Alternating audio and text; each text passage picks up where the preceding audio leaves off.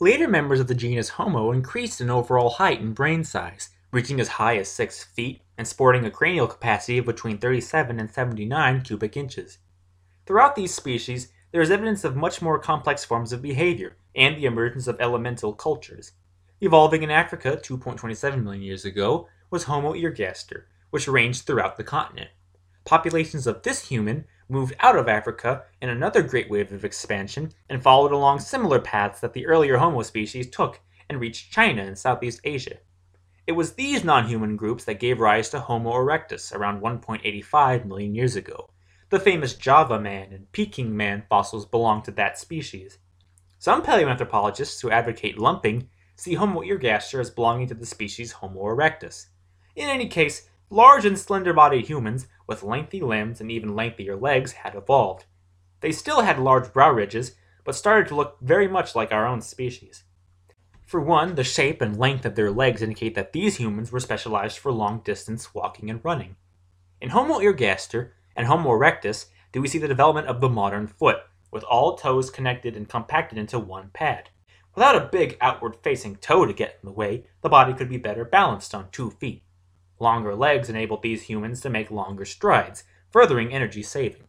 Coupled with this, we also have genetic evidence that suggests that by around 1.2 million years ago, the fur on the body reduced significantly, the skin became darker, and sweat glands began to form across the body. This package of trait changes had large benefits. A lack of thick fur and subsequent exposure of almost nude skin allows the body to cool better under the hot sun. Having sweat glands all over the body further aids in this process. Sweat glands remove heat through evaporation. Dark pigmented skin, a trait found among all humans in tropical climates, acts as a thermoregulatory tool, blocking ultraviolet radiation from entering the body. Restricting hair to the head also helps with this. There are clear environmental reasons for all these new traits, but why the need to run? Besides the obvious need to escape fast-moving predators, Homo ergaster and Homo erectus appears to have been running after its food. They were no longer power scavenging, but actively hunting with weapons. Archaeologists have associated these humans with the Acheulean stone toolkit 1.76 million to 200,000 years ago. This toolkit is much larger than the older Oldowan tools. New additions include large hand axes, made by knapping the stone along all sides until the desired shape emerges. The symmetric shape of these tools reveals a possible capacity for aesthetic appreciation, an extension of the mental capabilities that allowed the earliest hominins to picture finished tools before they constructed them. Much speculation has emerged as to what these stone axes were actually used for, and indeed more have been found than would possibly have been used, but they at least appear to be multi-purpose.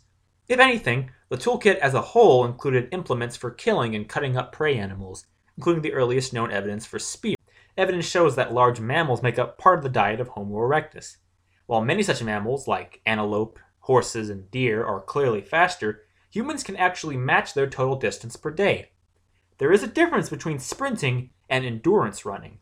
A prey animal will run with all its might from a predator, in this case Homo erectus, but after a while it will need to rest. With endurance running, a human can keep the same pace because it is not putting all its energy into moving. It may be significantly slower, but given enough time, it will still manage to catch up to an animal that will have eventually collapsed from heat exhaustion, allowing for the kill via the thrust of a spear. Some modern forager people still hunt in this way, so we have been able to compare their lives with those of early humans that face similar environmental pressures. Comparing the lives of modern peoples with those of the past is tricky. Keep in mind that though these studies provide valuable insights, they are not direct evidence of prehistoric behaviors. Forager groups are people of the present day, not the past. Homo erectus may have also been one of the first hominins to utilize fire, but there was much controversy in this field of study. For one, we know that living apes, particularly chimpanzees, recognize and do not fear wildfires, seeing them as a means of obtaining food. They will follow the movement of a fire and go after the burnt animals and plants. Secondly, there is a big difference between recognizing what fire is, following wildfires, borrowing fire, and making it. Even though the earliest sites for hominin use of fire go back at least 1.6 million years ago, associated with Homo erectus, there is nothing to suggest that earlier species did not use fire in some way. It seems more likely that the use and eventual learning of how to make fire was a gradual process. The ability to cook food is certainly a very helpful strategy. Simple observations have shown that cooking helps soften and decontaminate food, as well as increase a food's vital nutrients. It is essentially predigestion. Perhaps cooking helped foster new changes in both physiology and psychology. For example, we have discovered that Homo erectus and related forms around this time had developed key structures of the brain called frontal opercula, associated with motor processing and more complex social behaviors. There was, thus, more to the increase in brain size than meets the eye. And what about speech? When did humans begin talking to each other with languages? This is a very controversial topic, and there is no consensus as to the evolution of speech and language. So let's just take a look at what we know and see where the evidence could lead us. Communication, the exchange of information with others, clearly extends back to our primate heritage. Language, the symbolic code that facilitates communication, verbally or non-verbally, is a bit trickier to pinpoint. It has been argued by many researchers that several organisms, including dolphins, have languages, but there is a lack of concrete evidence for this. What does neuropsychology have to say? There are key areas of the brain that aid with the facilitation of speech and language, like Broca's area, which controls the regions of the mouth, throat, and lungs that produce speech, and Wernicke's area, which deals with speech comprehension. Physiologically, the low position of our larynx has allowed humans to produce a wider range of sounds than other primates can. So, all we have to do is look at what fossil remains we have for early humans and see when these important features show up. As far as brain casts are concerned, we see a human-like Broca's and Wernicke's area in Homo habilis and Homo erectus, as opposed to the more ancestral brains of Australopithecines. Interestingly, the shape of the base of the skulls in mammals shows a correlation to larynx position. What we find is that a low-oriented larynx shows up in Homo erectus, but it isn't until around 300,000 years ago that we see the right curvature in the base of the skull, suggesting that a larynx that allows a fully fledged suite of symbolic speech had appeared. This corresponds with the earliest Homo sapiens and their kin. That's about the best we can do for now. Explanations for the evolution of these traits are, at best, informed speculation. We can be confident, however, that when clear evidence of symbolism, including expressions of culture, appear in the archaeological record, we know that early humans must be communicating with each other using languages of a type that we'll never hear. All of this new information would have dramatically changed the family group dynamic of early humans. Learning how to knap and shape stone tools would have been information that was shared and passed down generation by generation. This collective learning, as it is called, would have been facilitated by experienced individuals who understood the intricacies of making the proper stone tools.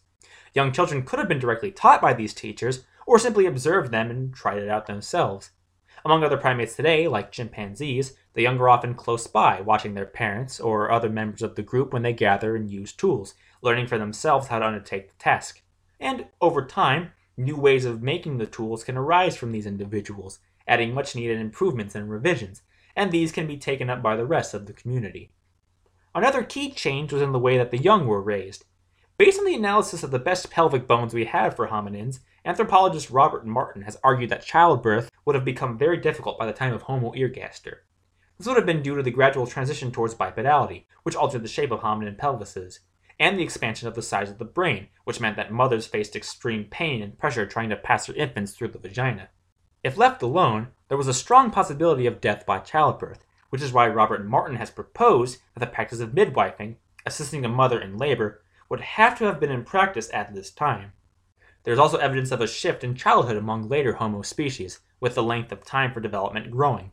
This meant that, for at most the first 5 years of life, young humans would have been staying by their mother's side for much longer, nursing and bonding until they were of age to assist with other members of their family group. Like other primates, there would have been many members of these family groups assisting in the care of the infants, allowing the mothers to participate in hunts, tool making, and other problem-solving activities. All of these shared experiences, of working together to survive the odds, of bringing up the next generation, and of assuring that their children have all the skills they need to function in their communities, are all hallmarks of humanity. It is perhaps reassuring that it is these most basic and most precious of human social behaviors that have been around for millions of years. And with that, we must lay anchor to our river journey. In the next episode, the story of human evolution continues. We visit a world caught in the grips of the ice ages, and various human species struggle to survive the extreme shifts of temperatures as they expand across Africa and Eurasia. We meet two of our closest human relatives, the Neanderthals and the Denisovans, and see what sorts of cultures they created hundreds of thousands of years ago. That's the end of this episode of On the River of History. If you enjoyed listening in and are interested in hearing more, you can visit my new website at www.podcasts.com. Just search for On the River of History. This podcast is also available on iTunes. Just search for it by name. A transcript of today's episode is available for the hearing impaired or for those who just want to read along. The link is in the description. And if you like what I do, you're welcome to stop by my Twitter at KillDeerCheer. You can also support this podcast by becoming a patron at www.patreon.com/jtermel. Any and all donations are greatly appreciated and will help continue this podcast. Thank you all for listening, and never forget, the story of the world is your story too.